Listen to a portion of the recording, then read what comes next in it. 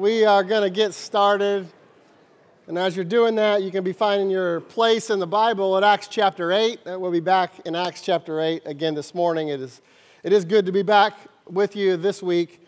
Last Sunday I was preaching a revival, my first revival. I was preaching a revival down in Rocky Face, Georgia. It's a little outside, a little north of Atlanta, at Fellowship Baptist Church with Pastor Brandon Cruz there, and we had a great time with them. That's a sweet church. So it was a good trip. It was terrible travel. I think you might have heard a tiny bit about that. But yeah, let's just say I'm not a fan of electric vehicles. If anyone, when you have to find a place in the middle of Atlanta, in the middle of the night, to charge it, and you don't know how to do that. But we're here. We made it. We survived. At the end of the day, it wasn't that big a deal. So, but it was a good trip. But I'm always glad to be home. There's no place I'd rather preach than right here. So I'm glad to be back today. And I'm excited to be back as we continue to work through Acts chapter 8. So Craig did a great job last Sunday on my absence. I'm thankful for that. I'm thankful for him. And in Craig's sermon, we learned about the ministry of Philip and the work he was doing in Samaria. We kicked off Acts chapter 8 2 weeks ago, and then we began, we saw in that first week that Philip had moved into Samaria, and then we really saw that ministry take off and the impact his preaching of Christ was having in that city, so much so that the Jerusalem church sent Peter and John to go help Philip out. There was a spiritual awakening of sorts that was going on. And the apostles, again, this was a transition time. This was a different time in history. And the apostles had some special power. And so Philip was preaching. The people of Samaria were believing. But in this transition time, the Holy Spirit came through the ministry of the apostles. And when Peter and John came, they laid hands on those new believers and they all received the Holy Ghost. And that's different than how we receive the Holy Ghost today. We'll continue to talk about that as we move through this transition phase of this transition book. But that got the attention of a guy known as Simon the Sorcerer. And if you were here last Sunday, you know how all that went down. We're not going to go through all of that again. But he tried to buy his way into spiritual growth, into having the powers that the apostles had. And it was because his heart was not right. Peter said that in Acts 8 and verse 21. Peter talking to Simon said, "Thou hast neither part nor lot in this matter, for thy heart is not right in the sight of God." That's a very important verse in this chapter and where we're going to be going over these next couple weeks, because when it comes to what's really important in this life, I'm not sure that there's anything more important than having a heart that is right in the sight of God. It's really the primary thing God is looking for, certainly in His children. You see, in our flesh, we have nothing to offer the Lord. It doesn't matter how talented we are. It doesn't matter how much money we have, because God doesn't need our talents and God doesn't need our money. God doesn't need anything. But what God desires is our heart. God wants our heart in sincerity. And what matters in this life, therefore, is our heart before the Lord. That is true today, and that has always been true. It's exactly what God was looking for even in the nation of Israel. That's part of their wilderness journey was for him to test their heart. We see that in Deuteronomy chapter 8 and verse 2, shortly before they enter into the promised land. Moses tells them this. He says, "And thou shalt remember all the way which the Lord thy God led thee these 40 years in the wilderness to humble thee and to prove thee and to know what was in thine heart, whether thou wouldest keep his commandments or no." You see, our heart is the key. It's the key to our life and what we do with our life. That is why Solomon said in Proverbs 4:23, to keep thy heart with all diligence, for out of it are the issues of life. It's what is in our heart that leads to whether we are ultimately going to obey the Lord or not. And that is why our heart is to be kept. Keep thy heart with all diligence is to be kept, or is to be guarded, because we are always at risk for letting our heart wander. It was the famous hymn, "Come Thou Fount." Says, I love the hymn, and that last verse goes, prone to wander, Lord, I feel it. Prone to leave the God I love. Here's my heart, Lord, take and seal it. Seal it for thy courts above. That's a good song to sing, and that's a good prayer to pray, because we should desire a heart that doesn't wander from the Lord. should desire a heart that seeks after the Lord and is right in his sight. And to get that heart and to keep that heart, it requires some stuff on our side. It requires some action, and it requires some discipline. Because left to its natural state, our heart is not going to follow the Lord. Left to its natural state, our heart's not going to follow the Lord's path for our life. Many of us know this, but we see what Jeremiah 17 verse 9 says. The heart is deceitful above all things and desperately wicked. Who could know it? Many of us know that verse. That's a definition of an unchanged heart. A heart that seeks its own pleasure, a heart that seeks its own desire. And that heart is deceitful, which means you can be deceived. You can even fool yourself. That's what's so dangerous about a heart that is not kept, that is not guarded. We can get to a place to where all of a sudden we are fooling ourselves with what's in our heart and what our true motives are. That's why Proverbs 28:26 says, "He that trusteth in his own heart is a fool. But whoso walketh wisely, he shall be delivered." You see, the world says, follow your heart. But it's probably because, you've forgotten that the world hates you. Which is why it gives you that terrible advice. It's terrible advice. So I put this on your outline sheet. Don't follow your heart. That's dumb. Follow God's word. That's what we are to follow. We are to follow the Lord. And as you do that, as you follow God's word and you put God's word into your heart, guess what? It protects it. It guards it. You want to know how to keep your heart with all diligence? You apply Psalm 119, verse 11. Thy word have I hid in mine heart that I might not sin against thee. You want to keep from sinning against the Lord? You want to keep from having a heart that is deceiving you and that is living outside of God's word? Well, hide God's word into your heart. And that will keep it. That will protect you. And that is such a key. And as you do that, it sets you up for spiritual success in all areas of life. Thy word have I hid in mine heart, that I might not sin against thee. And when you hide God's word in your heart, and you let it dwell in you, and you let it change you, that leads to true success. We know that from Joshua 1:8. As we meditate, as we obey God's words, then we can have true success. And again, success in God's eyes, not the world's eyes. The world will give you another definition of success. The world will tell you to follow your heart. They'll tell you what success looks like. None of it's true. And as we talk about these issues of the heart, there are a couple particular areas of life where we need to be very interested in where our heart is at with the Lord and how honestly we are approaching the Lord in these areas, because these are areas in which we need spiritual success. And we'll talk about that as we move on. These are areas that we'll be judged for at the judgment seat of Christ. So if there's any area we want to get right, it's these couple areas that we're going to be talking about here today and then again next Sunday. This is really Biblical Christianity 101, because the first area is just related to getting close to the Lord, seeking out a personal relationship with the Lord. First, to enter in to a relationship with the Lord, to get saved, and then to develop that relationship with the Lord from there, through a relationship with His Word. And then secondly, it's fulfilling the mission that God's given us in this life. It's living out the Great Commission, the purpose that God's given us. So over these next 2 Sundays, that is exactly what we are going to explore. We're going to study these matters of the heart. This is just going to be like a little 2-week sub-series here in Acts chapter 8. Related to those 2 areas I just described. And we're going to do that through the interaction of Philip and an Ethiopian eunuch.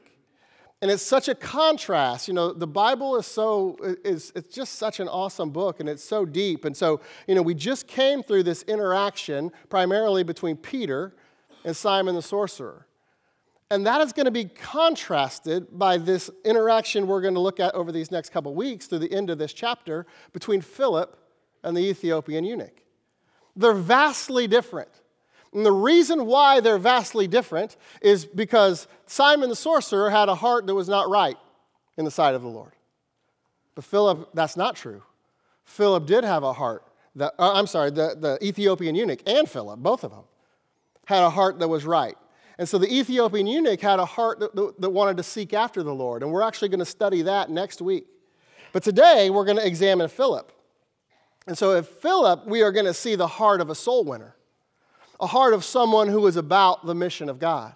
So we're going to look at that today and look at what the heart of a soul winner is all about.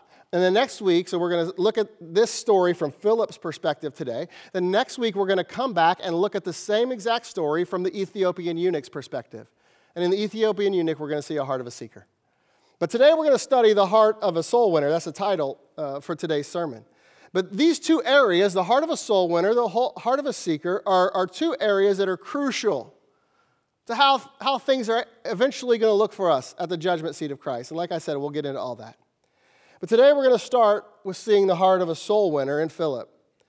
And the truth is, the investment of one's life and one's relationship with the Lord, the investment of that into another person is woefully missing in today's brand of Christianity.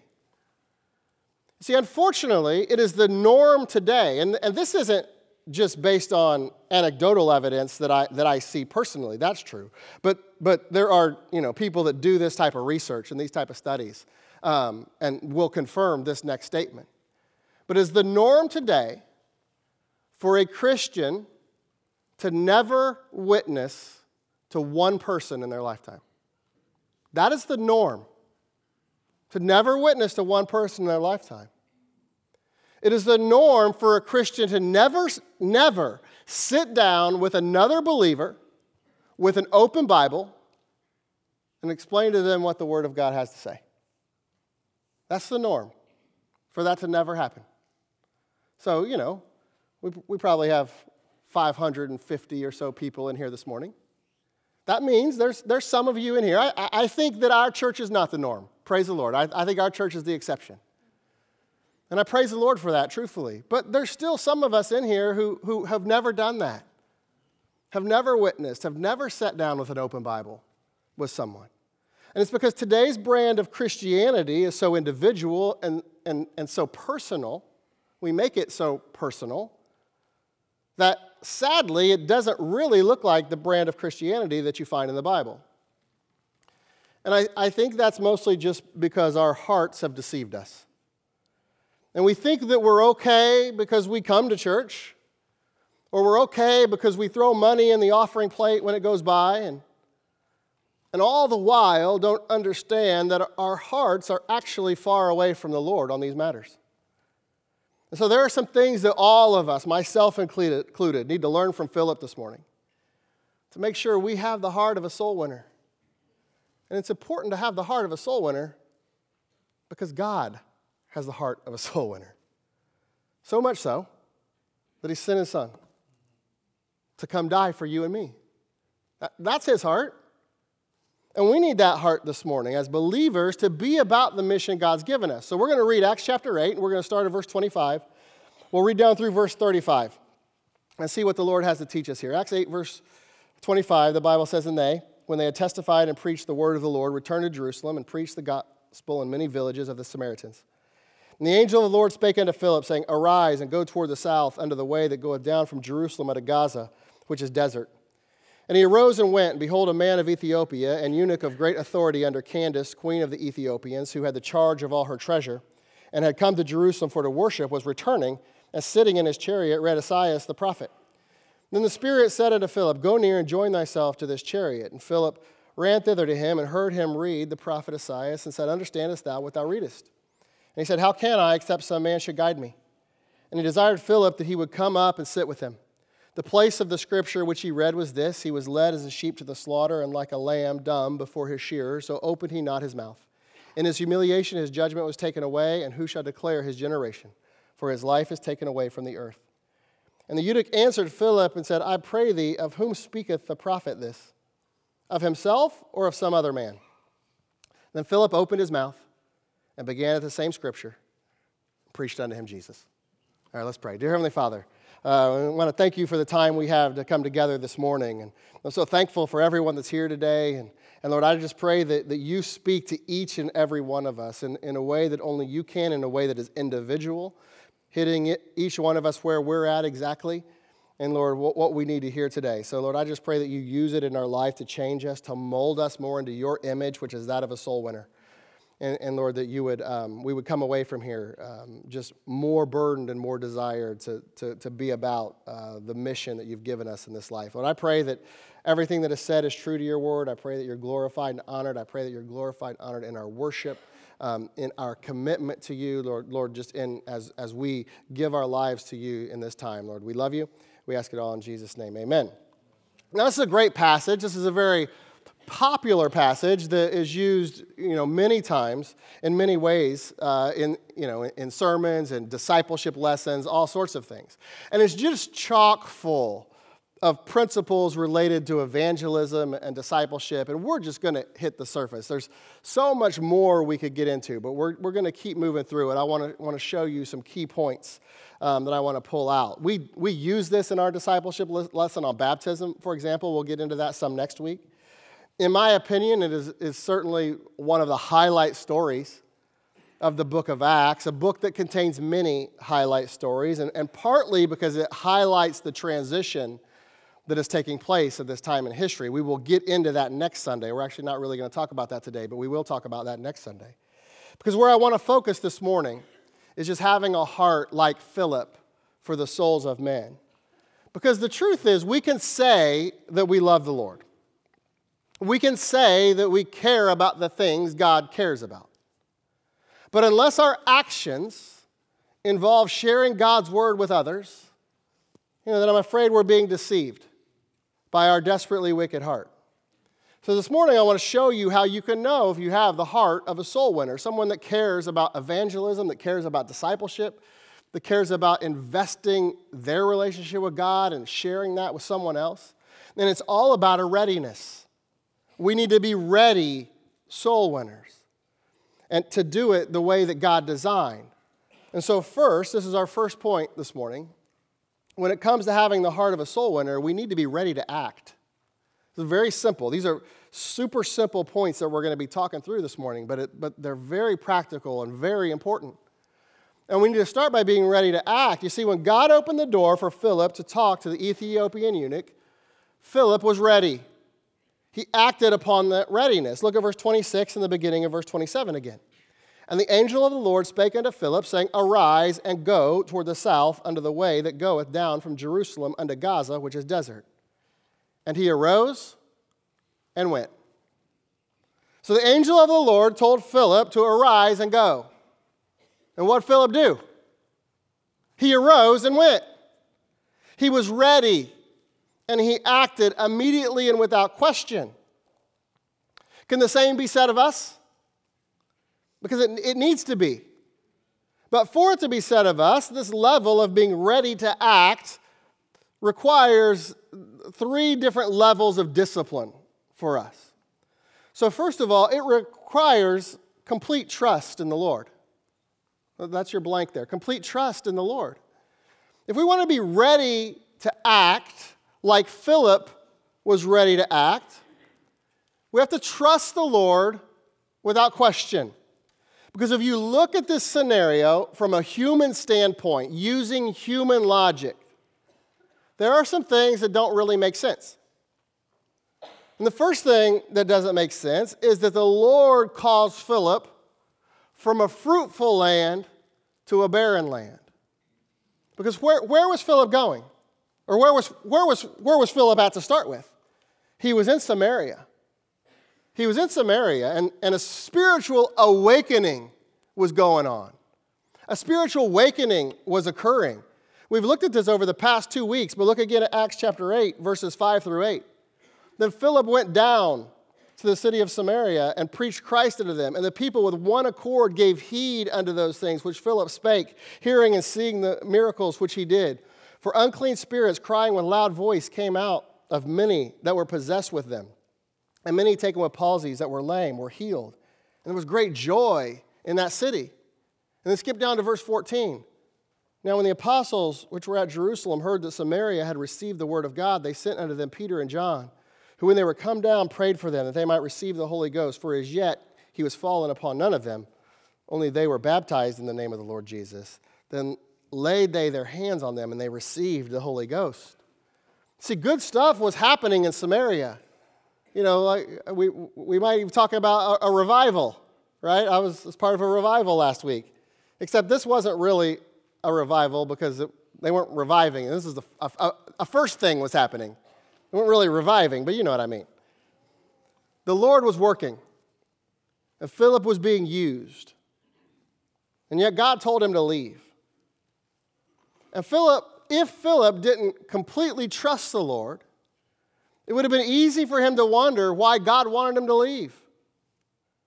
And even justify in his mind that Samaria was the place he should be. I mean, look around. How could God want me to leave this? It's not even like the work was completely over. We know that from verse 25. And when they had testified and preached the word of the Lord, returned to Jerusalem and preached the gospel in many villages of the Samaritans. They were going back to Jerusalem, but there were Samaritans around. And that work with the Samaritans wasn't done. It was still an active work. So I could see Philip justifying the need for him to stay or to move to more Samaritans. He could have said, surely God doesn't want me to leave this, especially to go to Gaza, which was a desert. Look at verse 26 again. And the angel of the Lord spake unto Philip, saying, arise and go toward the south, unto the way that goeth down from Jerusalem unto Gaza, which is desert. You see, Gaza was south. Philip had to go down, and it was a desert. It was a dry land. And there's a spiritual picture that God wants us to see in all of that. And the picture is this. Philip was being called to a place of barrenness. Philip was being called to a place of barrenness. Such a contrast from what was going on in Samaria. He was moving from a place of fruitfulness to a place of barrenness. But that's where God wanted him. And so Philip didn't question it. He trusted. And not only was Philip moving from a place of fruitfulness to barrenness, he was also going there for an unknown reason. You see, the Lord did not let Philip in on the reason until after he got to Gaza. He told him to arise and go in verse 26. He went and arose. He arose and went in verse 27. And the Spirit didn't tell him why until verse 29. And listen, there's a great lesson in there for us. Because too many times, and listen, I'm this way, you're this way, many of it, not everybody, but many of us are this way. Too many times we want to know all the details before we're willing to follow the Lord. We want to make sure we have all of our I's dotted and all of the T's crossed. We want to make sure we've secured our spot and we know exactly what we're getting into. And that's because we have control issues and we're just not willing to trust the Lord. Now, I'm not saying be irresponsible. There's a balance. And just because you hear about, some random need in the jungles of South Africa, that doesn't mean that, you quit your job at a moment's notice and fly across and take your family, across the world. No, God is going to work how he always works. He's going to work through his word, through his Spirit, and through the church. So until God confirms things at those three levels, you need to maybe slow your roll just a bit. And in our example, Philip was living in a different time, and God was working in different ways. But the lesson is still the same. If you are waiting to have all the answers and to have complete control of God's calling for you, well, it's just not going to work. If you have to have everything figured out, well, where's the faith in that? Where's the trust in that? It means you have a lack of faith and a lack of trust. God doesn't work that way. He is going to call you to some things that maybe you don't fully understand, or you might not have chosen for yourself. But God has something for you there. So when you are in that situation, will you trust? Can you apply Proverbs 3, verses 5 and 6, that trust in the Lord with all what? Thine heart. This is a matter of the heart. Trust in the Lord with all thine heart, and lean not into thine own understanding. In all thy ways acknowledge him. He shall direct thy paths. And that trust is found in our heart. It's a matter of the heart. Psalm 62:8 says, trust in him at all times, ye people. Pour out your heart before him. God is a refuge for us, Selah. So if you can't trust God to lead you, even when you can't make full sense of what he's asking you, then you might not have the heart of a soul winner. Because on the surface, going to Gaza doesn't make complete sense. But God had a purpose. And that purpose was about an Ethiopian eunuch, which is another thing from a human logic perspective. Maybe doesn't make a lot of sense because God was asking Philip to go from a fruitful place to a barren place. God was asking Philip to trust him when he didn't give Philip all of the information. And third, God was asking Philip to move from the many to the one. You see, in Samaria, Philip was ministering to the people. He was ministering to many. But in Gaza, it was just one. He was asking him to go to the one. And again, in the way we process things, we might wonder why. It doesn't really make sense in our math, but that's because our math doesn't always match up with God's math. And when you understand that God cares about the one, just as much as he cares about the many, then you can begin doing God's math. Most of us know about the parable of the lost sheep. Concludes in Luke 15:17 that says, I say unto you that likewise joy shall be in heaven over one sinner that repenteth, more than over 99 just persons, which need no repentance. It was recorded this way in Matthew 18, verses 12 and 13. How think ye, if a man have 100 sheep, and one of them be gone astray, doth he not leave the 99 and goeth into the mountains, and seeketh that which is gone astray? And if so be that he find it, verily I say unto you, he rejoiceth more of that sheep than of the 99 which went not astray. And listen, those verses are taken out of context way more than they're used correctly, because doctrinally, Jesus is talking to the lost sheep of the house of Israel. Prophetically, it points to a remaining remnant that God will save in the tribulation. But that in no way takes away from the fact that God absolutely cares about the one. God is not willing that any should perish. So preach Luke 15:7 inspirationally till you're blue in the face, because that's the heart of a soul winner. And trust God to take you to the one, even if it means that he's pulling you away from the many that are already saved. As long as God is in it, then it is the right move, because God knows what he's doing, I promise you. And we don't minister to make a name for ourselves anyway. Numbers don't matter. Our faithfulness and our trust in God to do what he has called us to do, that is what matters. It's our heart that he's looking for. And if we're just looking for numbers anyway, well, then our heart isn't right before him. So being ready to act requires a complete trust in the Lord, even when things don't make a whole lot of sense as we logically put it together.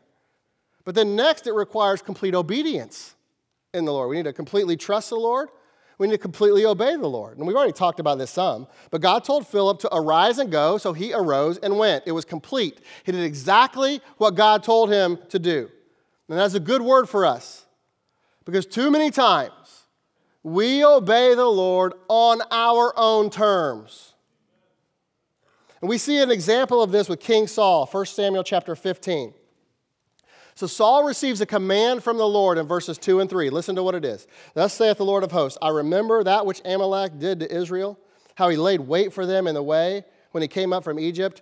This is the command to Saul. Now go and smite Amalek and utterly destroy all that they have, and spare them not, but slay both man and woman, infant and suckling, ox and sheep, camel and ass. Okay, so that's the command. Saul gathers his army and he goes and attacks Amalek. And look at verse 7. And Saul smote the Amalekites from Havilah until thou comest to Shur, that is over against Egypt. And he took Agag, the king of the Amalekites, alive. And utterly destroyed all the people with the edge of the sword. Now listen to verse 9. But Saul and the people spared Agag and the best of the sheep and of the oxen and of the fatlings and of the lambs and all that was good, and would not utterly destroy them. But everything that was vile and refuse, that they destroyed utterly. You see, here Saul only partially obeys. But I mean, what's the harm? He only saved the best, he only saved the leader, he only saved the best sheep, the best oxen, and he had reason to do that. He explains that later in the chapter. That's not our point. The point is, God didn't care about Saul's reasons. God cared about complete obedience, which Saul didn't give. Look at verse 10. Then came the word of the Lord unto Samuel, saying, It repenteth me that I have set up Saul to be king. For he has turned back from following me, and hath not performed my commandments. And it grieved Samuel, and he cried unto the Lord all night. So complete obedience is just that. It's complete. And too many times with the Lord, we will do this, we just won't do that. Or we'll go here, we just won't go there.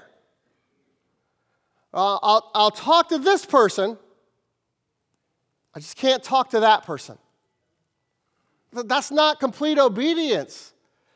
If we only obey when our conditions are met, then we're not completely obeying the Lord. And all of that is disobedience. And God deserves better than that, and he deserves it now, because when I say complete obedience, I also mean immediate obedience.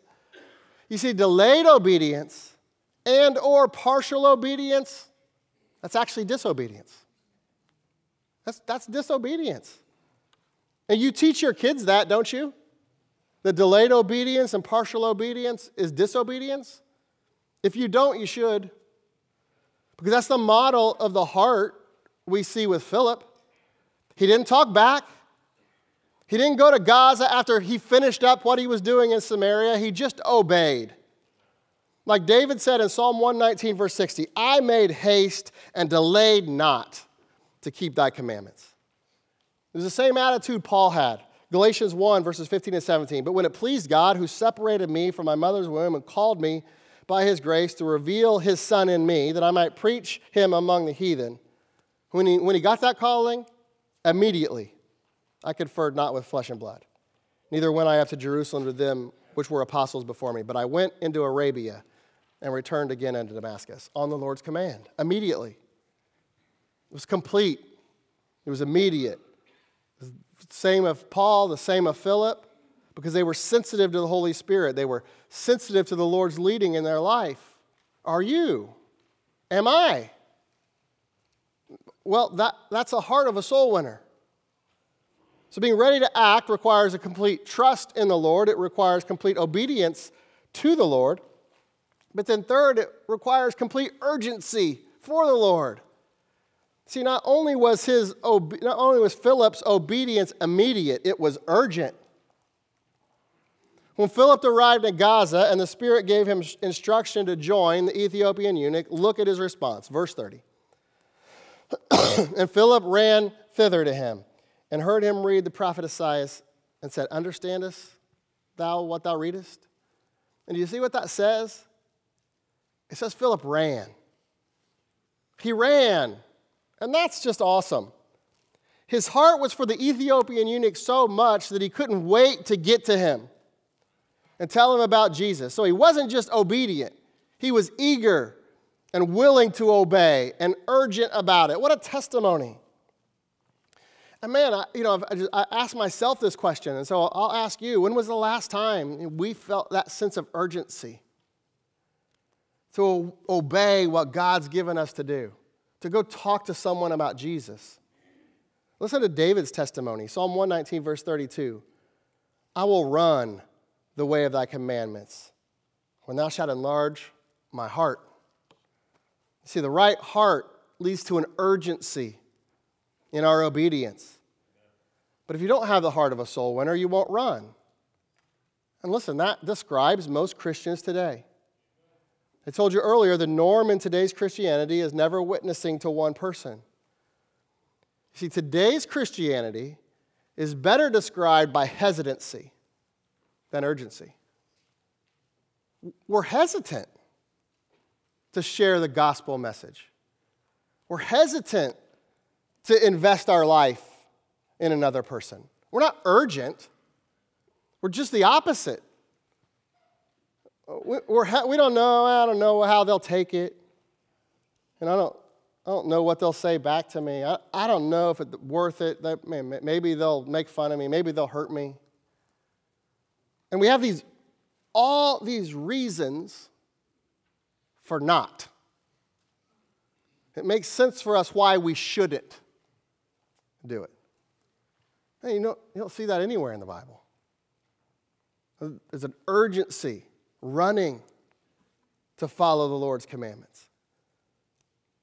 And we'll justify our hesitancy by saying, we're not sure what to say, or I'm worried about saying the wrong. I don't want to say the wrong thing. I don't want to make it worse. And if that's the case, you're just trusting in yourself too much anyway. We'll talk about being prepared here in a minute, but stop trusting in yourself. If you have an urgent desire with the right heart, well, you can trust the Lord in that moment.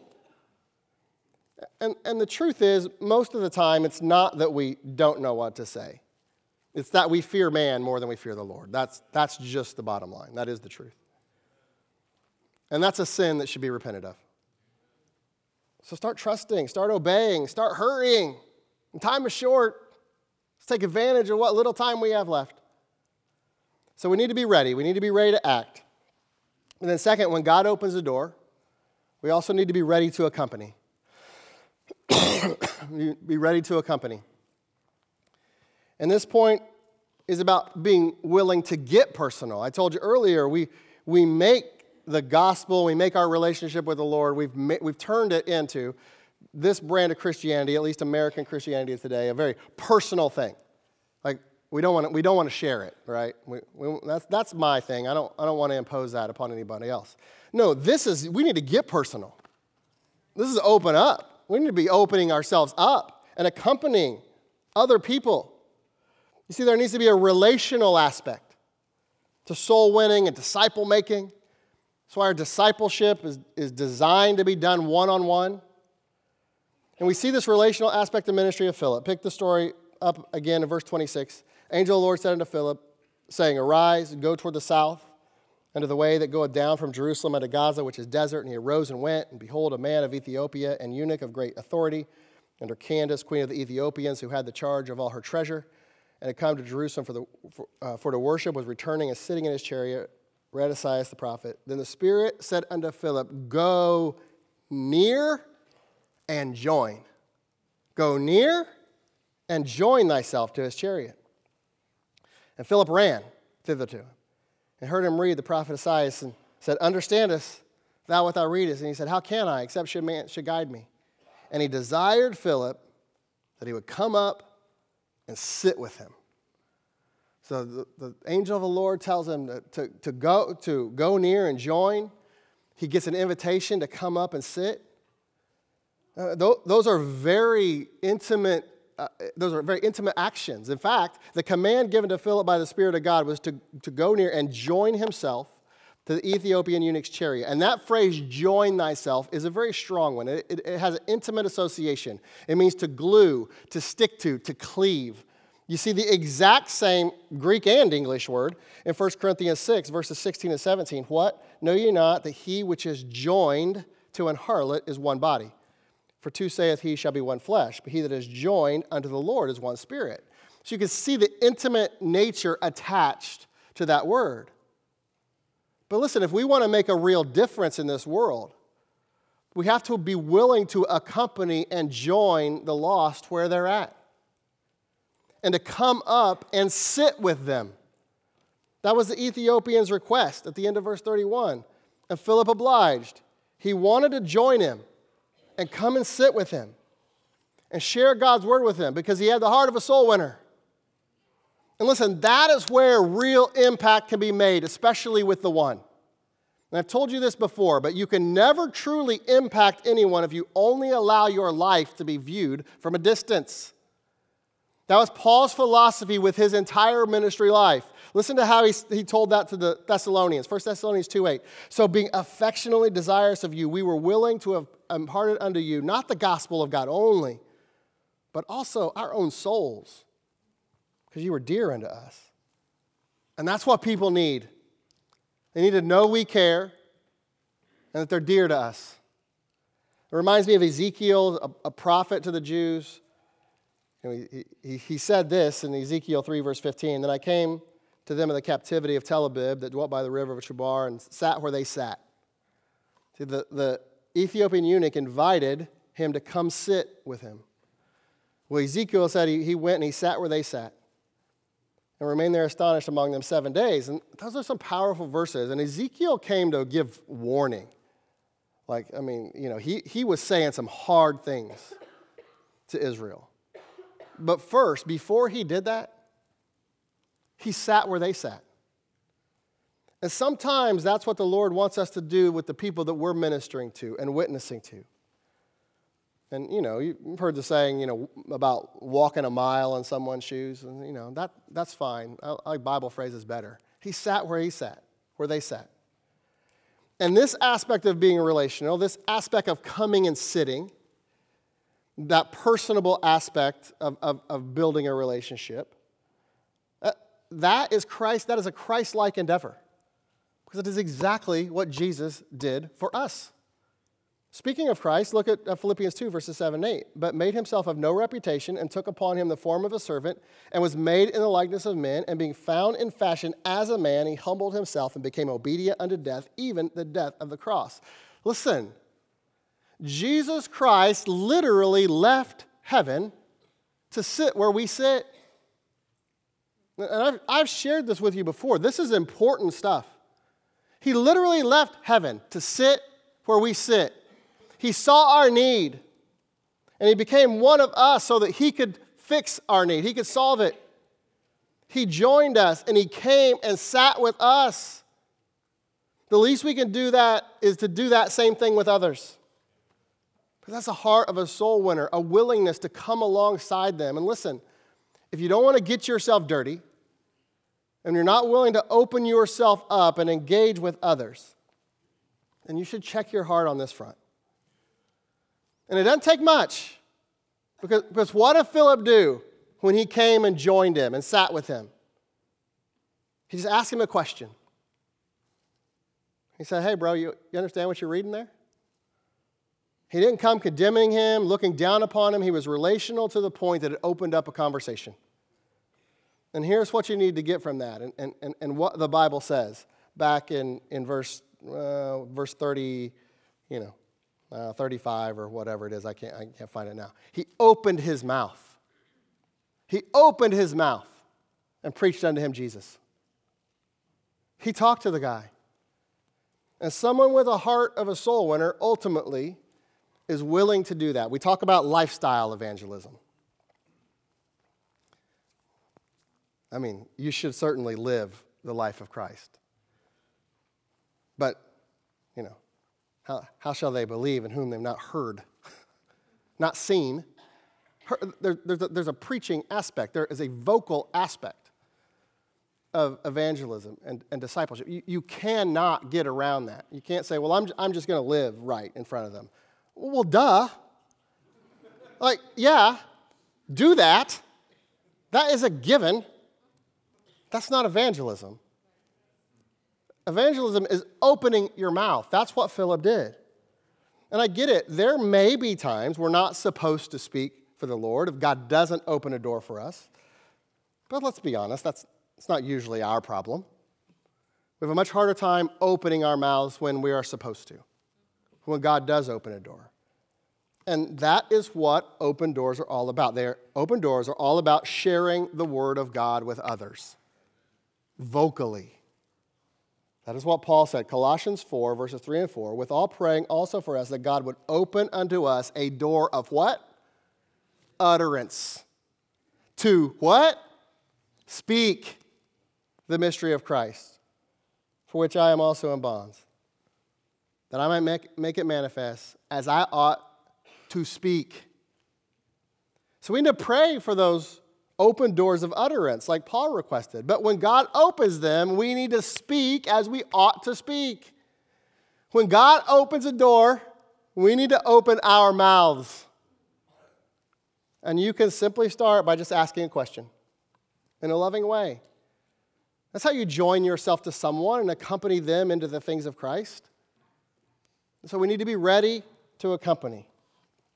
But there's one more aspect of being a ready soul winner that we need to understand. So we need to be ready to act, be ready to move immediately with urgency and trust of the Lord. We need to be ready to accompany, to join ourselves, to sit where they sit, open ourselves up to them. And then last, we need to be ready to answer. And this does get to our preparedness. This is the balance to what I said earlier about trusting the Lord to give you the words to speak. And of course, you can do that always, and you should do that. You shouldn't be speaking out of your own. You should be speaking through the leading of the Holy Spirit.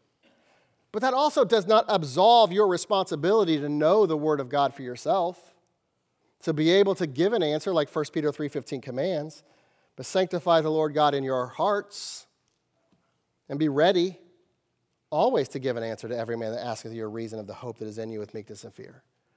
And that's what Philip exemplified. Look at the story one more time. Pick it all the way back down in verse 30. Philip ran thither to him. I heard him read the prophet Isaiah and said, understandest thou what thou readest? He said, how can I? Except some man should guide me. And he desired Philip that he would come up and sit with him. The place of the scripture which he read was this: he was led as a sheep to the slaughter, and like a lamb dumb before his shearer, so opened he not his mouth. In his humiliation, his judgment was taken away, and who shall declare his generation? For his life is taken from the earth. And Eutych answered Philip and said, I pray thee, of whom speaketh the prophet this? Of himself or of some other man? Then Philip opened his mouth and began at the same scripture and preached Jesus unto him. And we're not going to take the time to go through this in much detail. We'll hit it a little bit next week. But the Ethiopian eunuch was reading out of Isaiah chapter 53. And Isaiah chapter 53, verses 7 and 8 of that chapter says, he was oppressed and he was afflicted, yet he opened not his mouth. He was brought as a lamb to the slaughter, and as a sheep before her shearers is dumb. So he opened not his mouth. He was taken from prison and from judgment. And who shall declare his generation? For he was cut off out of the land of the living. For the transgression of my people he was stricken. And most of you know this, but Isaiah 53 is one of the great prophetic pictures of Christ in the Old Testament. It's just a beautiful, beautiful picture of Christ. But the point that I want to make here is that Philip knew it. Philip was prepared. He used that same scripture, he used where the Ethiopian eunuch was reading, to preach Christ to him. So the obvious question that comes out of this is, are you prepared? Are you prepared to have spiritual conversations? Are you prepared to have spiritual conversations?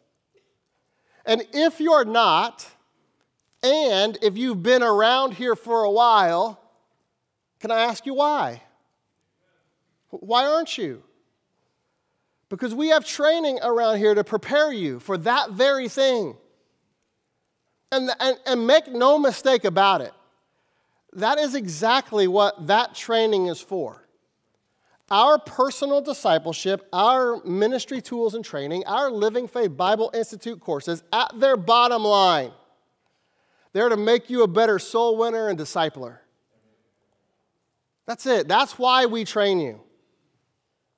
So if you are receiving that training with the primary goal of learning more and becoming more knowledgeable, well, then you're doing it for the wrong reason. Because your preparation should have others in mind. Because if it's not about ministry, then it's likely about selfishness and pride. Why do you want to learn more if you won't invest what you learn into others? And look at what Philip taught and invested. Verse 35 says, he opened his mouth and preached unto him Jesus. And when it comes to having a soul winner's heart, that's it, man. He preached unto him Jesus. That's what it's about. It's not about what you and I, it's not about us personally. It's not even about what we know and how you can impress a person with your great knowledge of the Bible. It's about the cross. And you have to center your conversation there because that is what is really important. That is what Paul told the Corinthians, 1 Corinthians 2:2, for I determined not to know anything among you save Jesus Christ and him crucified. He made a similar statement to the Galatians 6:14.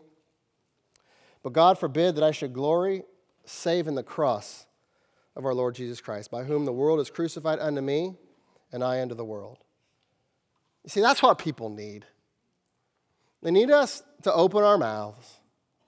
They need us to be prepared to have a spiritual conversation that takes them straight to the cross, that leads them to Jesus.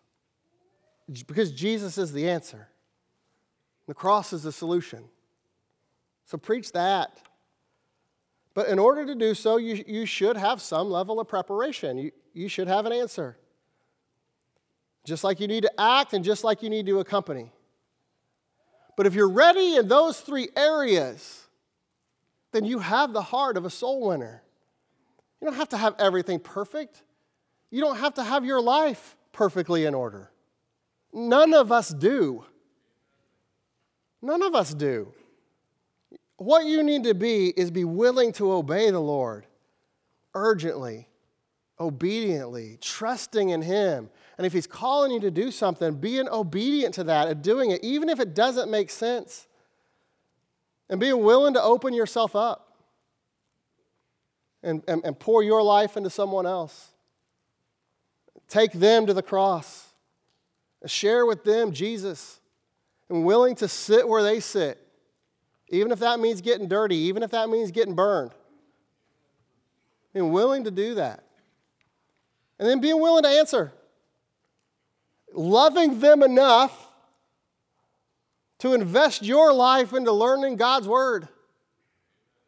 It's going to draw you closer to Him. You will be more knowledgeable. It is all good. All of that is good. And when you have the right heart about it, see, it doesn't matter how much Bible you know if you don't have the right heart.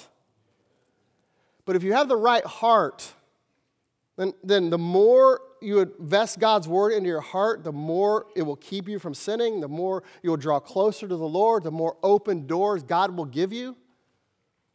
And you have the heart of a soul winner. Again, doesn't mean you have everything perfect. It doesn't mean you still don't mess up from time to time. Of course, that's life. And then what do? When you mess up, man, you get back up and you dust yourself off and you repent of that and you keep moving forward. Being willing to act, being ready to accompany, being ready to answer. And the heart of a soul, that's the heart of a soul winner. And the heart of a soul winner is the heart of a wise man. As Proverbs 11:30 says, the fruit of the righteous is a tree of life, and he that winneth souls is wise. And they're wise because that's going to show up again at the judgment seat of Christ. And Philip was wise because even after he left the Ethiopian eunuch, he just kept on doing the same thing because he had that heart. Look at how this chapter ends, Acts 8, verse 39 through 40.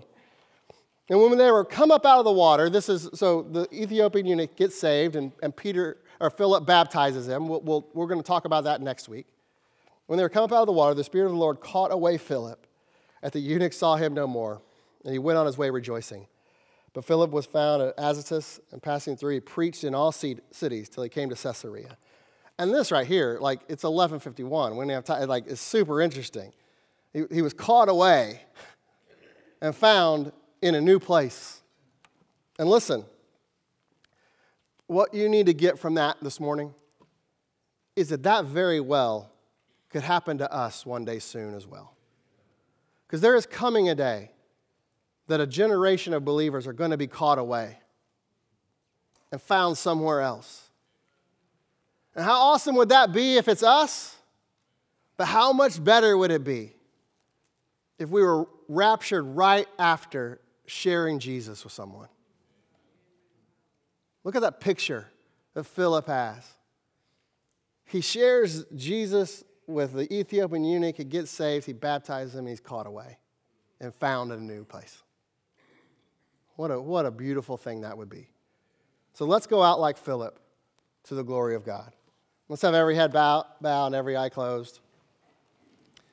And as you're settling your heart and your mind, I just want you to ask the question, if you, after hearing what you heard this morning, if you feel like you have the heart of a soul winner. And if you are ready, if you're ready to act in complete trust, in complete obedience, and complete urgency, are you ready to accompany? Are you ready and willing to open yourself up to someone else? And then are you ready to answer? And if you can't answer yes to all those questions, man, why don't you do what it takes this morning to be able to? Why don't you repent of what you need to be repent of? Why don't you get prepared the way you need to get prepared in order to be more like Philip? and have a heart that is right in the sight of the Lord with respect to sharing God's word, the mission that he's given us in this life. And if there's anybody here that you don't know the Lord, you say, man, I'm not ready for any of those things because I'm not ready to even meet the Lord. And if I died today, I don't know where I would be. If that's you, then you need to meet the Lord today. You need to be ready to meet him. And we can show you how to do that. We can point you to Jesus and show you what the cross, the death, burial, and the resurrection of Jesus did for you. And you can make it your own this morning. And if you have any questions about that, why don't you just come forward during this song, and you can find me on the front row. Josh is over here on the front row on this side. You can kind of find any of us. And we'd love to show you from the Bible what it means to be saved. Not give you our opinion, but show you what the Bible says.